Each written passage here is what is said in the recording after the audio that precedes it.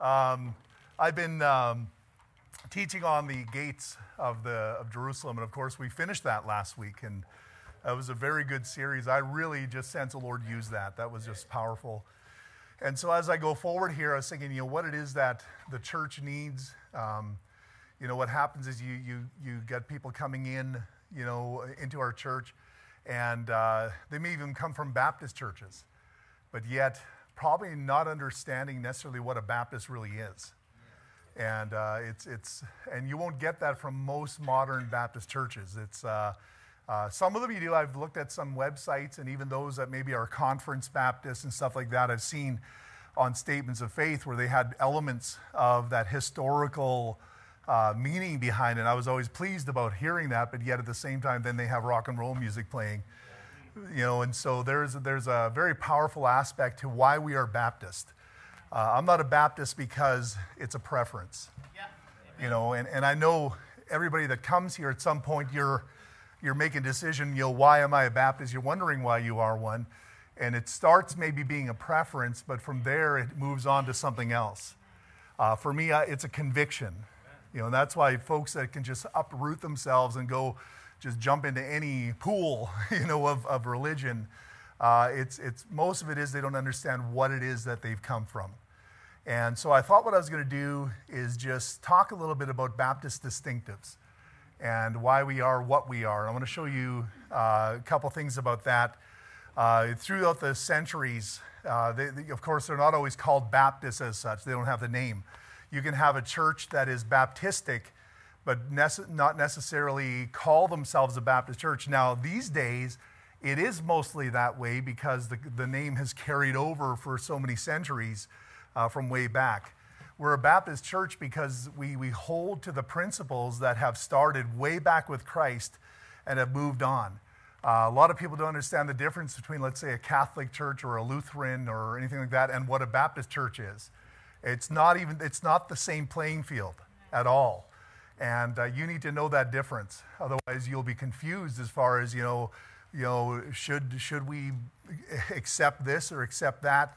Throughout the centuries, there's been people known as Donatists, Novatians, the Waldenses are a big group. The Paulicians are another one you see that are Baptistic way back from the early centuries till now. And many others, and I've done some Baptist history research, and I've taken courses, and I've got a master's course on it, and I'm trying to refresh myself with all the details. There's so much that a person can learn about the past, but they were ultimately all given a name that we call it the Anabaptist, the Anabaptists. Now that name wasn't chosen by these groups. They didn't choose that name. They were usually a group that would identify with their leader, with their pastor, and they would be called different things based upon who's leading them. But what happened over the centuries was, especially with the start of the Catholic Church, the churches that weren't Baptistic started calling the churches that were Baptistic, they call them Anabaptists. And the reason for that is the word Anabaptist simply means re-baptizers. Yeah. And so we would be known that we would re-baptize people. Well, you say, what's the big deal with baptism? Well, it was a pretty big deal. People lost their lives over it. And and even today, we may minimize that aspect of it, but for me as a pastor, it is a vital part. And anybody that comes in, that is a part that I look at very closely because your baptism reflects where your authority came from, and where not only that, but what your doctrine is. Yep. I was telling my family this afternoon that there was a man by the name of Alexander Campbell, and he was a Baptist, and yet he turned against the Baptist movement, and he started something on his own. And when he started that, he got a friend of his to baptize him, and then he baptized his friend. So what you think about that? See, what they were doing is renouncing the baptism of the Baptist church, and they're reestablishing a new baptism given by someone that wasn't even baptized in that baptism, And so it's kind of a weird thing. That church is now called the Church of Christ, but that's where the Church of Christ began. And that's why the doctrine of the Church of Christ is a baptismal regeneration. They believe that you have to be baptized in order to get saved. And so you got to be careful. You got to know these things, because people will say, I'm from the Church of Christ. And you say, oh, great. And they'll have the same lingo, but you got to remember where they came from is this baptismal regeneration, where you have to get in the water in order to get to heaven. Now, to me, I would not receive that baptism. If someone came, I've been immersed, I'll say, yeah, but immersion isn't the whole thing. There's an authoritative baptism that you ought to have. And that's why some people get very offended, because they say, well, I was sincere. I was very sincere. Well, your sincerity has just a small part of what baptism really is. In fact, your baptism is not going to get you to heaven. It has nothing to do with you going to heaven. It is a statement of your obedience. And I'm sure you're sincere about that. But at the same time, your baptism also tells a story. And so many times I've baptized a lot of people, and I've had so many conversations I can't recall even a quarter of them about where their baptisms came from. I remember back home, there was a Baptist church that came out through the movement of immigrants from Germany, and they were establishing all over my hometown. And so we had several Baptist churches, and many of these were independent. Some of them were independent, some of them were connected together. But their problem is that even though they claimed Baptistic background, they taught you could lose your salvation. And so I would have people come to us. They'd start coming to our church with the baptism from these Baptist churches, and then I would have this pleasurable experience of having to explain to them how I couldn't receive that baptism for our membership. Because, folks, you got to remember something. As soon as you do that, you're also saying if this baptism is authorized, then the movement you have come from is also authorized in the eyes of the people. And so as a pastor, every time I accept the baptism, I'm saying where they came from is okay. And so I have to have some standards and some lines of delineation here where I know that this is not what we identify with. And your baptism very much is an identity of what your belief is. And so this particular young man, I believe, was called to preach. And he came from that church, and he battled through this. Well, I'm a Baptist, and I've been immersed. And yet I told him, well, we can't receive that. Well, I was sincere. And I says, I agree with that. I'm sure you're very sincere. But the aspect of baptism isn't just about your particular personal sincerity. It has far more to do with your testimony to the people of God in the church, that they know what you are. And so what we accept reflects upon what we accept. And so there comes a line that we draw. And I know it's difficult, and if you don't really care about these kind of things, and you're just saying, la-di-da, I'm just a Christian, just trying to get along with everybody, you're going to think it's a pretty harsh thing. But if you're a pastor that has to meet God, that's a different ball game altogether. And that's why I'm willing to lose people over that. I'm not just going to compromise like the world would, and some people would. And so that's important. And so our baptism many times reflects the doctrine. In Ephesians chapter 4, it talks about one Lord, one faith, and one baptism. Now, we know that one baptism there isn't necessarily talking about water baptism, because we know that if you get baptized once or twice, Acts 19, the disciples of John got baptized twice, once by John, another by the Apostle Paul. So there's no salvation attack, through being baptized twice. And it's not that you can't be baptized twice. But the baptism it's talking about there is your placement into the Lord Jesus Christ. There's only one time that happens. So you can't repeat that process. Amen. Once you're in there, you're in there. And even if somebody tells you you're not in there, you're still in there, because you have nothing to do with it at that point. It's what Christ did, not what you did. Amen. And so the baptism connects you to the faith, and the faith reveals who your Lord is. And it works together. And so when we're physically expressing that in water baptism, it really is, in a real way, you're giving a testimony of what your faith is. And you're also testifying of who your Lord is. And if you have a connection to a group who has been off on the gospel and off on these major things, and today, I mean, you just, wow, it's hard to keep up with all the movements that are out there. Sometimes you have to say, I wish I could just say, hey, if you want to come to our church, y'all got to be baptized, you know. But I'm willing to wade through that. I'm willing to talk through this and come up with a solution that's right, because I don't want somebody to get baptized that doesn't need to be baptized. But if you identify with a doctrine that is false, you should want to be rebaptized. Yeah. To connect yourself with the proper faith that reveals who the Lord really is. And there's a reason why those churches that are out there aren't called Baptists like us, because they're not like us. You understand that? It's not just who picked the name out of the hat and I like this name like we're naming kids here. There's a reason why we are a Baptist. It's revealing our doctrine. It's revealing where we come from. It reveals the very foundation of what we believe in this church.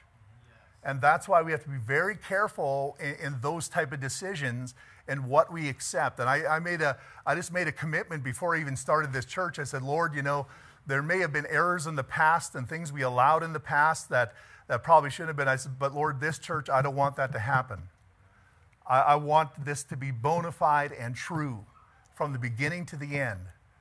I remember there was one guy that got baptized in my hometown, and he was sprinkled on. And that's a big deal with the Mennonites. They get poured on and so forth, and that's their baptism.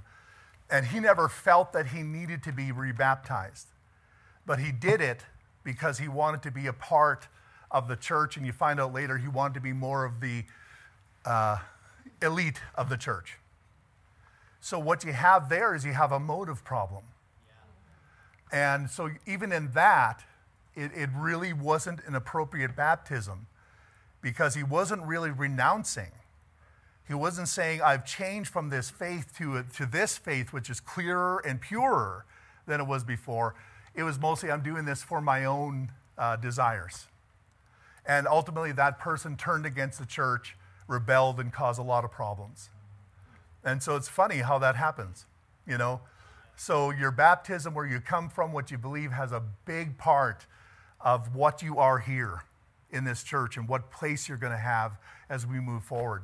And I know this is a mature subject. This isn't something, you know, you just tell anybody that walks into the church for the first time. So if you're here for the first time, I apologize, you know. But at the same time, I'm not going to shrink back from it, you know. We've got to teach it. So these churches that basically what happened is the Anabaptists, they were called Anabaptists by the ones that the Anabaptists were reaching in and getting people saved out of these movements. And the Roman Catholic is the big one. So what would happen is the Roman Catholic Church came up with what's called pedobaptism, where they would baptize babies. Now their idea was this, that if you can get them into the church as a baby, they're with us forever. And you know what? That is not so far off from the truth. Because many people I've talked to that are Roman Catholic, they have no idea of the doctrine of the church, nor are they even, they call it practicing. And they've come up with two groups within the Catholic movement, that is practicing and non-practicing. And so they're just as happy to say non-practicing as practicing, but I'm still a Catholic. And I'm not here to bash people. Like, people are genuinely deceived by this. But this movement is of hell. It's a false doctrine from beginning to end. And I can prove that beyond a shadow of a doubt. You know, the gospel is wrong. It's a works-based gospel. Their whole idea about original sin is wrong. The aspect of confessing your sins to a priest is wrong.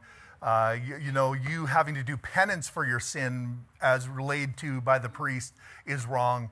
I mean, there's really not much right I can get out of here, other than maybe they're against abortion and some of these deviant lifestyles, which I'm questioning whether that's true anymore, at least not with all of them. And so fighting hard for doctrinal purity in a time where you're under severe pressure, where you're actually going to be killed if you don't. They believe that there's such a thing called transubstantiation. So when you have the Mass, and this is today as it was centuries ago, they believe that when the priest prays over that wafer, it actually turns into the body of the Lord Jesus Christ, and the wine that they drink turns into the very blood of the Lord Jesus Christ. And that's called transubstantiation. It transitions over. And movements that have come out of the Catholic Church, like the Lutheran Church, believe in what's called consubstantiation. And that's where they say it contains partially, not whole. And so that's some of the teaching that is brought over from the Catholic Church into the Lutheran Church. And so what was happening is these Baptists would go out and try to win souls, and they would be the ones burdened for souls. And they'd go out and give out the gospel. And what would happen is some of these people that had been baptized as babies were now being saved.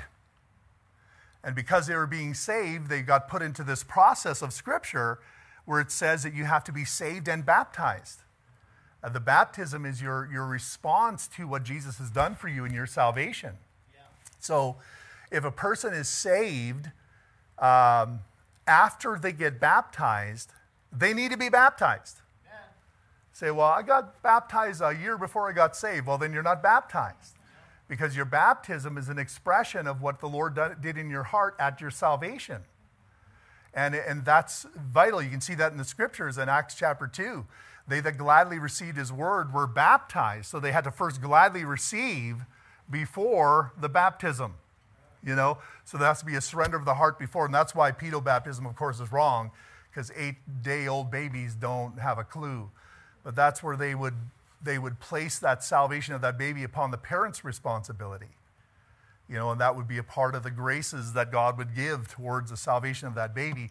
Then, of course, after that, the sacraments would maintain all of the purity throughout the life. You confess your sins.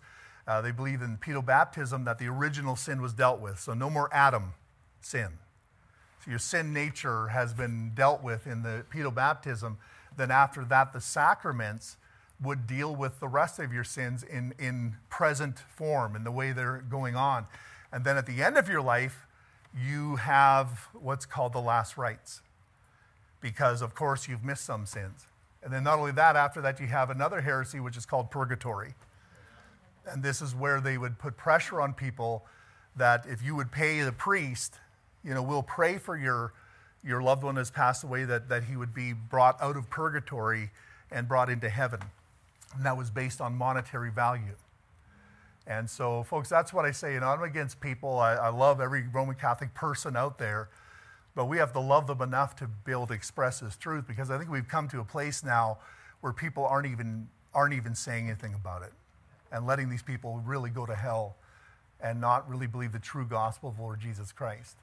You have friends and family, co-workers that are Roman Catholic, and you're treating them just like they're a Baptist, and it's not true. They're not saved, and they need to be born again, and they need you to care enough to put yourself out of your comfort zone and tell them, you know, exactly what the truth is. And so, because they rebaptized these babies, they were called rebaptizers. And that's where we got our name. Now, that Anabaptist doctrine, and it's funny because the Mennonite people, which is people I love very much, my people, they believe they're a part of the Anabaptist movement.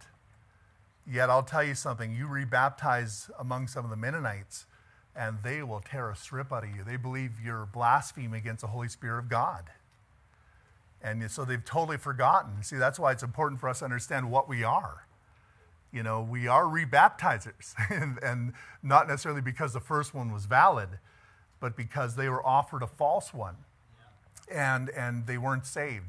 And so we help them to be saved, and then we help them to express that in believers' baptism to the church family.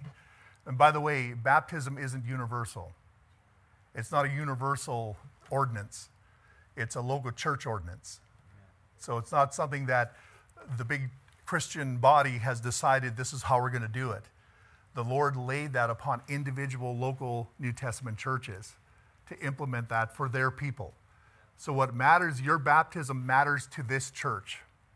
You know, it doesn't matter what the people think in the next church or Christendom as a whole. It really has no impact.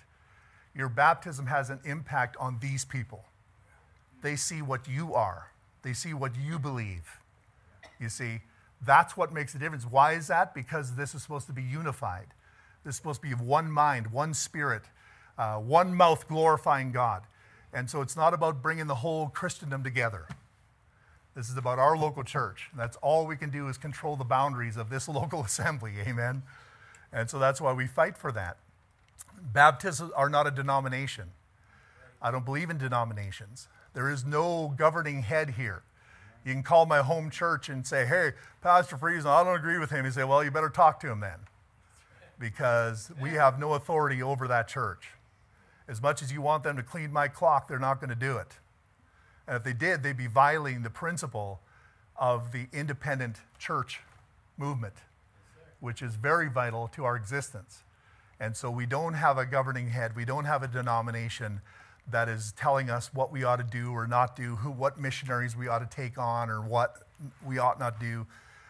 We have the headship of Christ, and we've got this local body that, and like I said, I'm not the head. I'm a part of the body. And we work underneath that head, and we just simply want his will done within this church. And like some people say, it's because they say, you know, well, if that's the case, then who's going to protect us from abusive leadership? Well, it's pretty easy to do, you know, especially in the local church, because I'm 1, you're 30, you're 50, you're 60, whatever it is. There's no way pure local church is going to allow error and heresy to continue within its body, you know. And if it comes from the pastor, well, go to our statement of faith and our Constitution. It tells you how to handle that. I've never seen somebody do that. Anytime anybody even attack me as a pastor, they never operate according to the rules, you know. So they themselves become a rebel because they want to deal with this rebel pastor or whatever it may be, whatever their idea is, you know. I mean, if you're so right, then do it right. Amen. And if you're not doing it right, then just shut your mouth. You know, that's not the way God does things. And you have no authority in that type of way. But there is a way, according to Scripture, that we ought to deal with an erring pastor. Amen? And I've got no problem saying that, you know. I mean, you come and talk to me about it, you know. So we don't believe in denominationalism. And I think like putting a governing body in between me and Christ, how is that going to change things? Well, how do you know whether that governing body isn't abusive? You know, how do you know that they won't allow error? And that's really been the case. Southern Baptist Convention, now also we're denying the virgin birth, and we're denying all these things, and now, oh, we're just underneath this. It's not really our fault. It's our, well, my goodness, man, if that's why you were there in the first place, then I guess it'd be better not to have you there and let each body determine what the doctrine they believe is. And that's why denominationalism is just, it's a wrong idea. It's a wrong idea. All right? So true Baptist churches are those that hold to distinctive biblical principles that marked Baptist churches throughout history. And it's amazing, some of these principles that we deal with as Baptists were not something that we just said, oh, this is what we are. We just seem to exude these doctrines. No, it was because the pressure. It was because of what happened to us. So these things were happening to us, and as a result of that, we went to the Scripture. We said, is this right? Is it right to force us to, bow down to the wafer? Is that right? And so the distinctives that we hold to are based upon the study of the Word of God, based upon what has happened to us.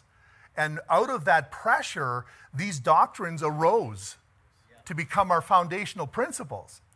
So it's not just which one somebody all of a sudden just, got an inkling to like. I mean, these were tried and true. I mean, these people went to stake for these doctrines. Millions, in fact, 70 million Baptists have been martyred for holding to pure doctrine. They were brought into courts because they didn't believe that wafer turned into the body of Jesus. They couldn't, in good conscience, stand before those people and say, this is not the body of Jesus. It's just a memorial. It's just a remembrance. And they would kill them. They would kill them. This is not fairy tale, man. This is real stuff. There are far more Baptists that have been killed than anybody in any Holocaust. Yep. You understand that? Their blood has paved the way through centuries. And what we are is the result of that. And that's why we can't just say this is some weak movement or it doesn't really matter if you're Baptist. Folks, there's a reason why we hold to that name. There's a reason why I will not take it off the sign. Yes. Amen. Today people do that. Well, people don't look at Baptists the right way, so we'll take it off the sign. And people do it all the time with their churches. No, we're non-denominational, and that's it. Well, my goodness, man, at least when you see the word Baptist on our sign, you know what's within that church. And I understand, doesn't mean that everyone knows those principles and holds to those principles. But that's the way it ought to be. When you go to the store and you get yourself a can of soup, it's got the ingredients on the can. Yeah, amen. So you don't have to eat it until you know what's in it. And that's why we put the ingredients on our can. Yes. Amen? And people know what we hold to. All right? And so they've preached against these things. They've preached against infant baptism, transubstantiation, other heretical doctrines. I want to bring up a graphic that I have here. This is a graphic that you would get out of the booklet called The Trail of Blood. Well, the Trail of Blood, what it does is gives you a history of the churches. Now, if you look at that blue line where it started there in Rome, that's how the Roman Catholic Church began. And then, of course, through that broke off. I'm going to have to, I can't see it, into the Greek Catholic, the Roman Catholic. And then from there, you see Lutheranism, Presbyterianism, the Congregationalists, even of North America, were breaking off of that. The Church of England came out of the Roman Catholic Church because the Roman Catholic Church would exercise authority over the King of England. So it all depended who was in power at that time. I mean, if it was a Catholic king, then you'd have Catholic religion as our state religion. If all of a sudden it changed over, the Catholic Church with all that power wouldn't want to let go because it's, you need the church. And so what happened is the Church of England began as a result of that saying, we don't want you to tell us what to do. We'll develop our own church. And so they protested the Catholic movement, and that's why the Church of England came out of that, and the Methodist movement as well. So you look at all these denominations, they have come from one root, and that's the Roman Catholic root, Catholicism.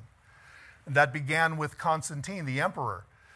Now, at first, the Roman emperor brought a lot of persecution upon the churches that were existing in the 1st and 2nd century and so forth. People would die a lot because the Roman government would kill them and blame them. Even the Apostle Paul, the Christians were blamed for the burning of Rome. They would put them in the Colosseums. They would let lions eat them. They would kill them. They'd let the gladiators cut them up, whatever they wanted to do with these people. But there was great persecution that was against the Christians right from the start. So when Constantine came along, I think this is about 2nd, 3rd century, I forget right now. But what happened is he made a deal and said, hey, and he had somewhat of a spiritual bent, I guess. And he wanted to make a deal with the church, especially it was at Rome. Of course, we know that it has nothing to do whether there was a church at Rome. It has nothing to do with the church at Thessalonica or because they were independent bodies. Yeah. But this particular independent body became coerced or bribed through the government to join up with their plan because Constantine wanted to create what's called a state church. And that state church would now be underneath the government authority, where now the church could actually exercise the authority of the government to accomplish their purposes. And you say, well, that'd be great. We could go out and get the gospel out. Well, it's not so great. And that's why one of our distinctives is separation of church and state. Yeah. Amen. Now, I've heard that used over and over, especially in our government, which is a laugh. They separated church and state, and that's why they're allowing all this wickedness in. That's not what God meant. He's not saying separation of state and God.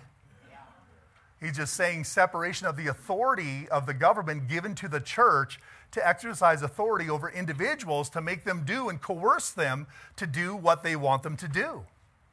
So the Baptist church throughout the centuries, because they were a victim of this, said this is our distinctive.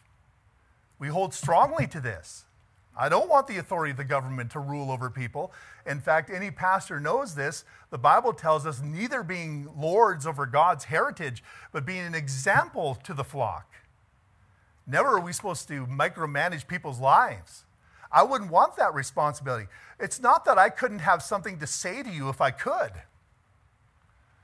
But even though I know some people are wrong in many areas, I don't take up the place of God in your life.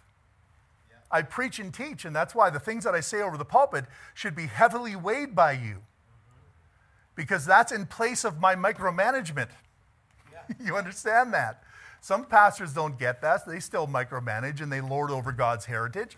I have no desire to control your life or the direction that God brings you, but all I know is if you're here, you got to be right with God. That's it, you know. But the Lord calls you, and I'm not one to stand in your way, but you'll know whether it's God very quickly that's calling you, because there's something supernatural about that, amen? And so what you see with all those red dots there, you see independent churches that just existed throughout the centuries, that each one looked at themselves as, we got to maintain this boundary underneath Christ. And they continued on, and they'd go win people to Christ, but you'd have these two lines of churches today. And anybody that's broken off of the Roman Catholic Church, you would call them, well, there was a time the Reformation came. And remember, part of that was Martin Luther nailing his thesis to the door there of that Catholic Church, because he came to the conviction that salvation was by faith, not by all these sacraments and baptisms and all these different things, which he was right at. But the problem is with his whole movement of Reformation, the word itself is inferring to you that I'm trying to reform the church. It's never what you do. Some people try it even today. They come into a church and, well, we'll fix this. No, you won't. I mean, once the church is compromised, it's on a decline down to zero. So what you do is you go find a church that is doctrinally correct. Amen. But you can't reform. And so they tried to reform something that started in corruption, because in their mind they still thought this was authentic. And they wouldn't see these little churches that were poor and dying and being killed as a valid way for me to go. But that's exactly what the Lord wanted them to do. They were supposed to break off and go be a part of these dying, martyred, poor, suffering Christians. That's what they should have done. But they didn't, and that's why you see the Lutheran arm coming off of the Catholic arm. And that's why today what you'll have is the same doctrines that are being held to in the Catholic Church have now creeped right back in. And in a lot of them, I'm not saying all of them, but in a majority of the Lutheran churches, you're back to a works-based salvation, something that Martin Luther himself fought against. But you got to break free. Menno Simons was the same way, the Mennonites. Menno Simons was a Catholic priest, and he broke off from the Catholic Church, and he even actually preached within the Baptist churches. And so I think his motivations were correct and so forth. But the followers, they identified themselves with the man rather than with Christ's church. And that's why even within many Mennonite churches today, what's happening is there's a church in my hometown. These are my family members. I got no bone to pick with these people. I love them. I would do whatever I could.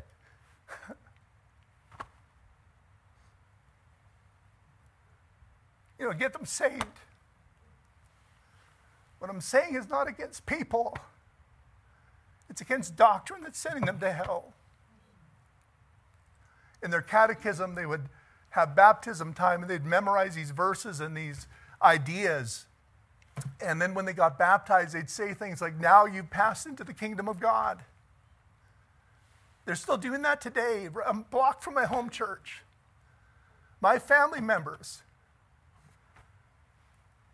I don't know, whether these people are saved or not because they're so confused. Some of these preachers say, I know you can know you're saved, but if I would teach that, the people would turn on us. So instead of risking the division of the church, they decide to go along with the error. And that is all over the place. You understand that? So never are we ever going up to a Roman Catholic person and saying, I hate you because of what you believe. But I will say, I hate your doctrine. And the Lord does too, because it's a false way. And in love and care, we go to these people trying to win them to Christ with the true gospel of the Lord Jesus Christ. Amen? But who did that throughout the centuries, all those red dots. You're a red dot. You're not in the blue. We're not Protestants. We were never a part of a protest. We were always there. We were always being killed. We were always winning souls. We weren't protesting anything. We were just winning the lost. Winning the lost. And we weren't trying to reform something that's unreformable. You understand that? You can't get it back because it didn't even start on the right foot. I can get into the details of how that all happened and how the offer was made by Constantine. But all you know is that someone within the leadership took something that he shouldn't have taken, and that is a position. And that position later on became what we know as the Pope. Okay? And so this is important because these historical things, they define who we are as a Baptist. So I don't want you coming here thinking it doesn't matter that we're a Baptist or somehow I just prefer this church and next week I'll go jump over there. Folks, it's because you don't understand. We're here based upon a conviction. And this conviction didn't start this century or last century or started with the American Baptists or whoever it was. I mean, what always happens is with churches, they feel somehow we need to get together and we join together underneath a common head. And so the Baptists tried doing that, and it ended up being, now we're going to be called the Southern Baptists, and then they have the Northern Baptists, and they got themselves underneath a head that would keep us all together because unity is so perfect. But then what happened is in the United States, they started messing with the doctrines, and this head would begin to allow certain parts of their body underneath. You got to remember that when you start opening up all these bodies underneath one head, it's all going to find its resting spot at the lowest common denominator. There's no way that one church is going to hold strong and the next one's going to say, that's okay. There's going to be a fight to be equal. And that's what takes place, and that's where the doctrine is lost. And so you have some people in this movement that said, hey, I'm a Baptist here. I mean, I believe the Word of God, and I believe what the Scriptures say. So these men would have to leave the movement. And they went back to what they used to be, the little red dot. And that's where we came from. My pastor and his church and his pastor and their church came from a breaking off of that Southern Baptist movement. And the same thing's happening here in Canada. There's a Northern Baptist movement. And the same battle is happening there about doctrine and so forth. And I don't care what movement it is, east, west, north, south, southwest, I don't care what you call it. Ultimately, the battle's going to be about the doctrine, and those that want to remain pure will have to remove themselves. That's just how it goes. Amen. And so that's why we hold to the independent church. It has to be independent because there's no way we can control all of the churches in the country. And there's no way one group in a denomination is going to control all the churches in the country. Who is going to do that? So is this group going to go to this church that is compromising doctrine? And are they going to go to that church and you better get right? No, they're just, let's somehow get along. It's all about getting along. And as that happens, the shift takes place and the settling out at that lowest common denominator. The wider the cup, the shallower the water. Amen? We're not concerned about wide cups. We're concerned about narrow cups, but deep. Deep. Deep doctrine, deep truth. Amen? And that's what a local church gives you. Now, I hope you understand what I'm saying here. Like I'm saying, this is not about me being against anything, and that's what people first, I don't want to say anything. Well, you're okay with children being baptized now thinking their sin is dealt with? Like, when are we going to care about souls? Or is it's got to be palatable? It's never palatable. That's why so many Baptists have been killed. 70 million. I got books of testimonies, very specific testimonies with names, places, methods of death, over and over and over. Several books. I've got some Baptist history books. We got the Fox's Book of Martyrs is another one. Not to say that only Baptist churches died. Some others that would just dare to challenge, the powers that be.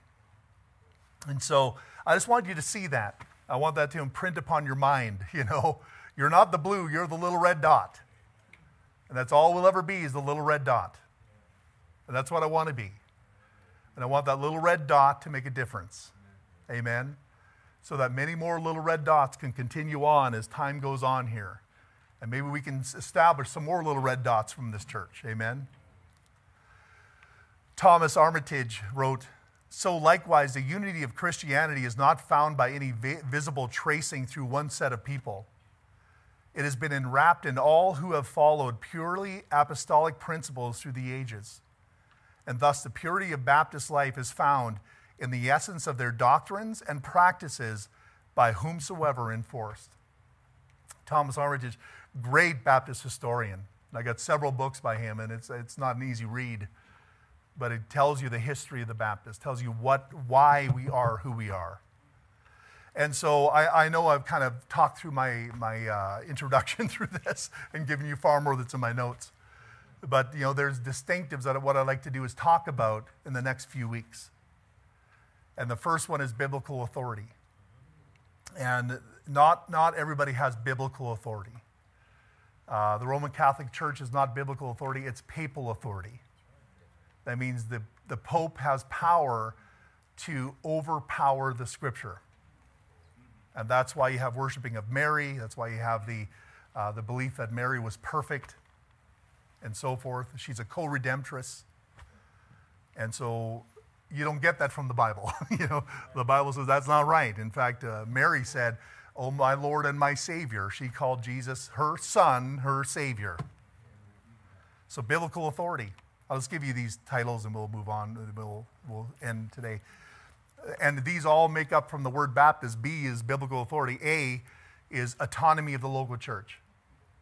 So we believe that every church has its own autonomous governmental form.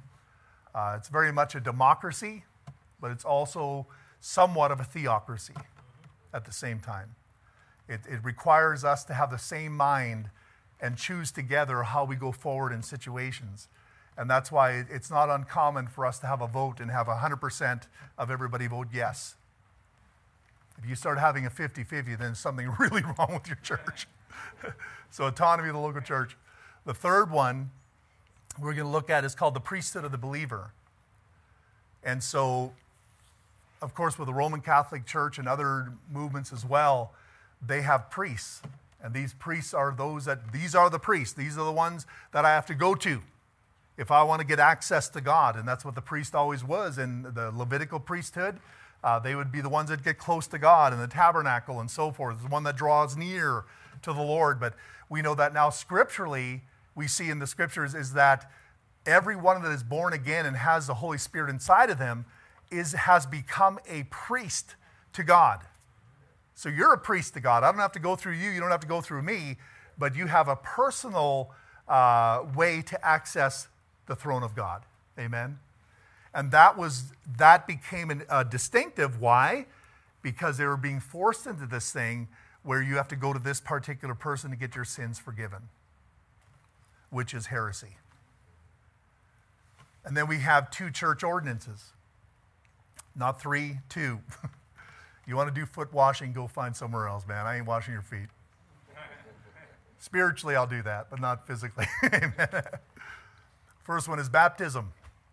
That's why it's so important. We don't mess around with this. It's not just, oh, well, I really meant it. I mean, sorry. We're talking about a distinctive here. We're talking about something that the Lord commanded the local church to uphold and to practice as a part of our ongoing functioning in this church. So that's important to us. The second one is the Lord's Supper. And that's done in remembrance of Christ. Not because of a sacrament or because somehow you're going to get closer to God through the Lord's Supper. No, by the time you have the supper, you should be as close to God as you can get. Because it's about being right with God. Amen? And the next one, individual soul liberty. I love this one very much. because it helps me as a pastor. If I would have to be the one to always, make people do what they need to do, I tell you, I would run myself ragged. I wouldn't last. I really wouldn't. But what takes that off my shoulders is God says, I'll hold everybody responsible. So you can say, well, my faith says I can do this. Well, okay, well, that's fine. I mean, you can go and do that. You got to remember, when you submit within the local body, you're submitting to the doctrine of that church. You're not getting away from that. But you do have every right to believe exactly what you want. But you can't just believe what you want and be a member of a local New Testament scriptural church. But you can go wherever you want in life and believe what you want. Just remember, you will meet God for what you believe. All right? So that's individual soul liberty. If we can learn anything from the Anabaptist experience, it should teach us that coercion makes no true Christians. It doesn't. Just like coercion doesn't make a Canadian citizen. Coercion is not the way to go. It's wrong from the start, It's everybody has to have that freedom of choice. We all have our own will. We have to enact that will. People say, well, I don't believe what you want, but I still want to come here. Well, you're welcome to come, but you can't be a part of the decision-making process of this church. You're welcome to sit and listen. But if you want to be a part of the decision-making, you're going to have your mind kind of where our mind is. Amen? Because otherwise we're just bringing in trouble, And so, but as Roger Williams said 3 centuries ago, only hypocrites. That's what coercion will make. It'll make people pretend. And that's why I say, even with church membership, baptism, you want to be baptized, I'm not going to come to you and grab you by the ear. I'll make a hypocrite out of you. I want you to have a walk with God. If you don't have a walk with God where you need to go forward and make decisions that are right for you according to the scripture, then obviously you're not ready to go forward in the local church either. It's a part of your decision-making process. You will meet God for that. It's an individual soul liberty, all right? The next one is separation of church and state, and that branches off from that. So we don't want governmental rule. I don't want the mayor to give me the authority to now force our doctrines on people. I want people to choose by freedom of choice and trusting that the Holy Spirit of God is working. And maybe that's why they coerced, because they didn't have the Spirit. Amen. God wasn't working on their side. Amen. And so that's why the apostles, when they were told what to do by their leadership, they said, no, we ought to obey God rather than man. And so we don't allow the state to dictate our Christianity. And they will come up with laws. They will try to contain, because Satan's in charge of this world. And ultimately, once we get past this whole freedom thing that we thought was so great for the last couple 100 years, and they start thinking, no, well, maybe freedom's a little overstated. It is coming. But you're going to have to make a choice today that you will do what God's asked you to do. Do it wisely, do it smartly. Wise as serpents, harmless as doves. Amen. But we're going to have to make a decision to do it. And then the final one here that I have, and there's more, I'm going to add some to this, but 2 church offices. Now, this is something today as well. It's just all over the place. There's only 2 offices in Scripture. That's the pastors and the deacons. Easily provable according to the Word of God. There's no separate position of an elder. And yet, churches are run today by elders, not by pastors and deacons. And the one that's supposed to actually run the church is the pastor, the one that has to have the freedom to feed the flock of God, to bring that church into the direction that the Lord is laying on the heart of that pastor, that leader, that shepherd. I need to bring you to the grass that's greener. I need to bring you to the place where you can be fed. And you can't have another man dictating that, And so there has to be many things given to the pastoral leadership where we can go ahead and make decisions.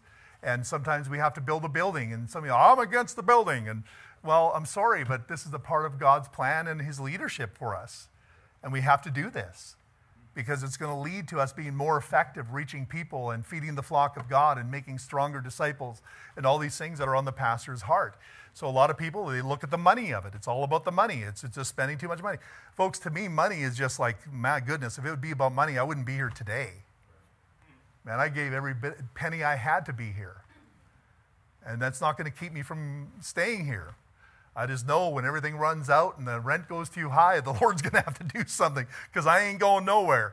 I was thinking today, would I just go to this refugee camps that are all over the place and maybe just pick a tent and put my family in there? Whatever we got to do, we're just going to do it. But I know the Lord isn't going to forsake us.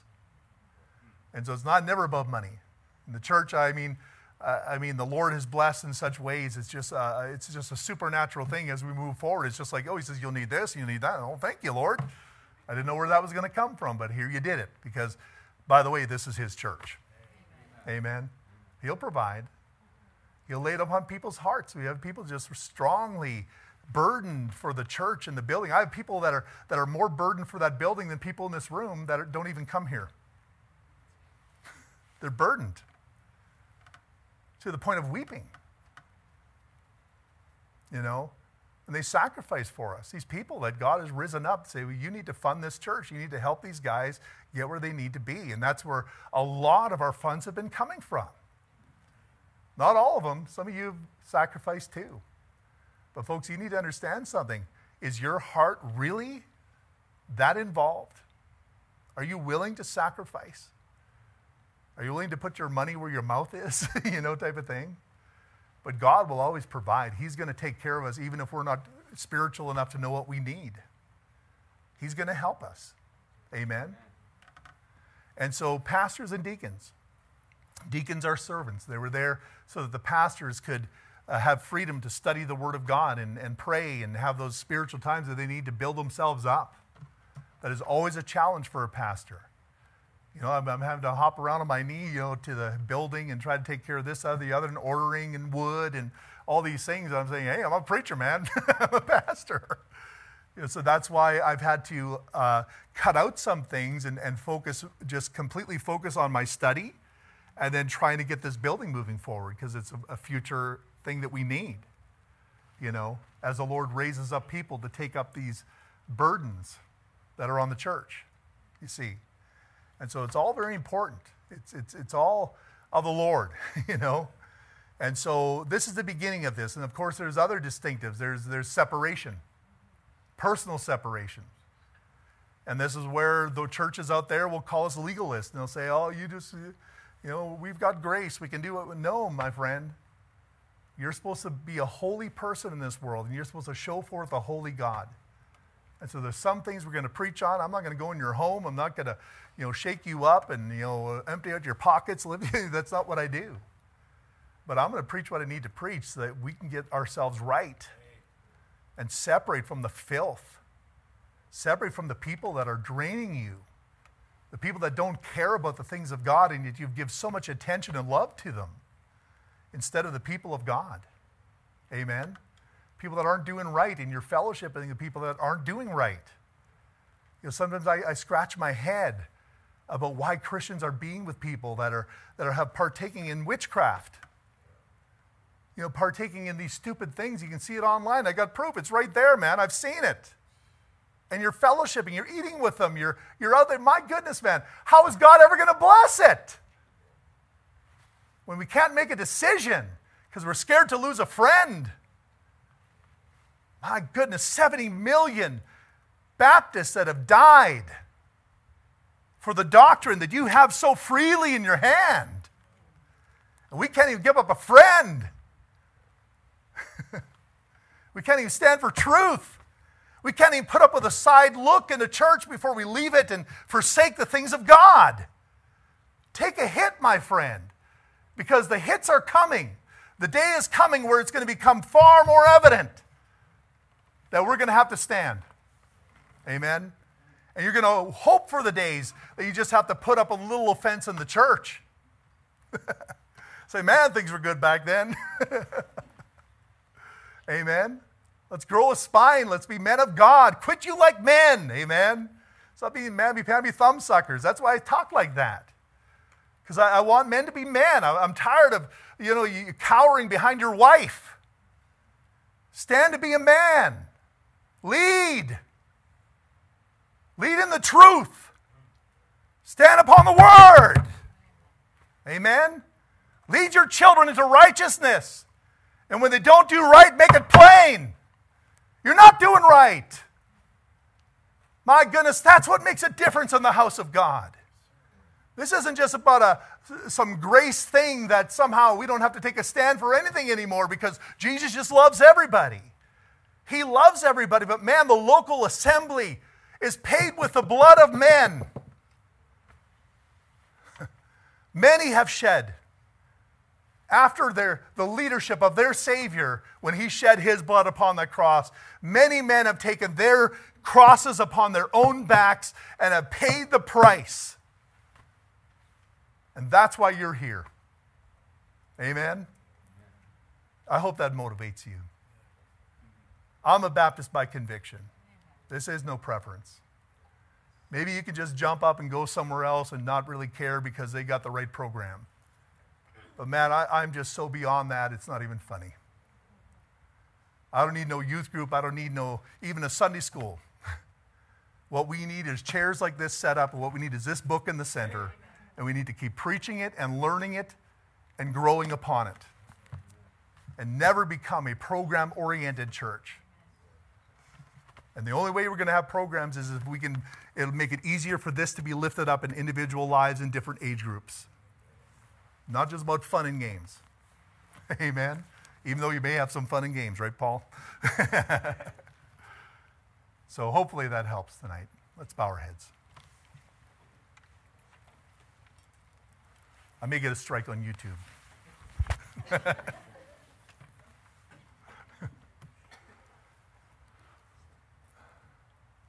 Oh, Christian, I want you to consider what you are. I think this series will bring us closer to what God wants us to be and maybe bring you to a point of decision in your own life of what you ought to be. This isn't just a meeting group. This isn't just a soccer group. This isn't just a book club. This isn't something like that. This is the house of the living God. And I know we're not worthy of that title, but that's what it is. And we have to make a decision to reflect that God to this world.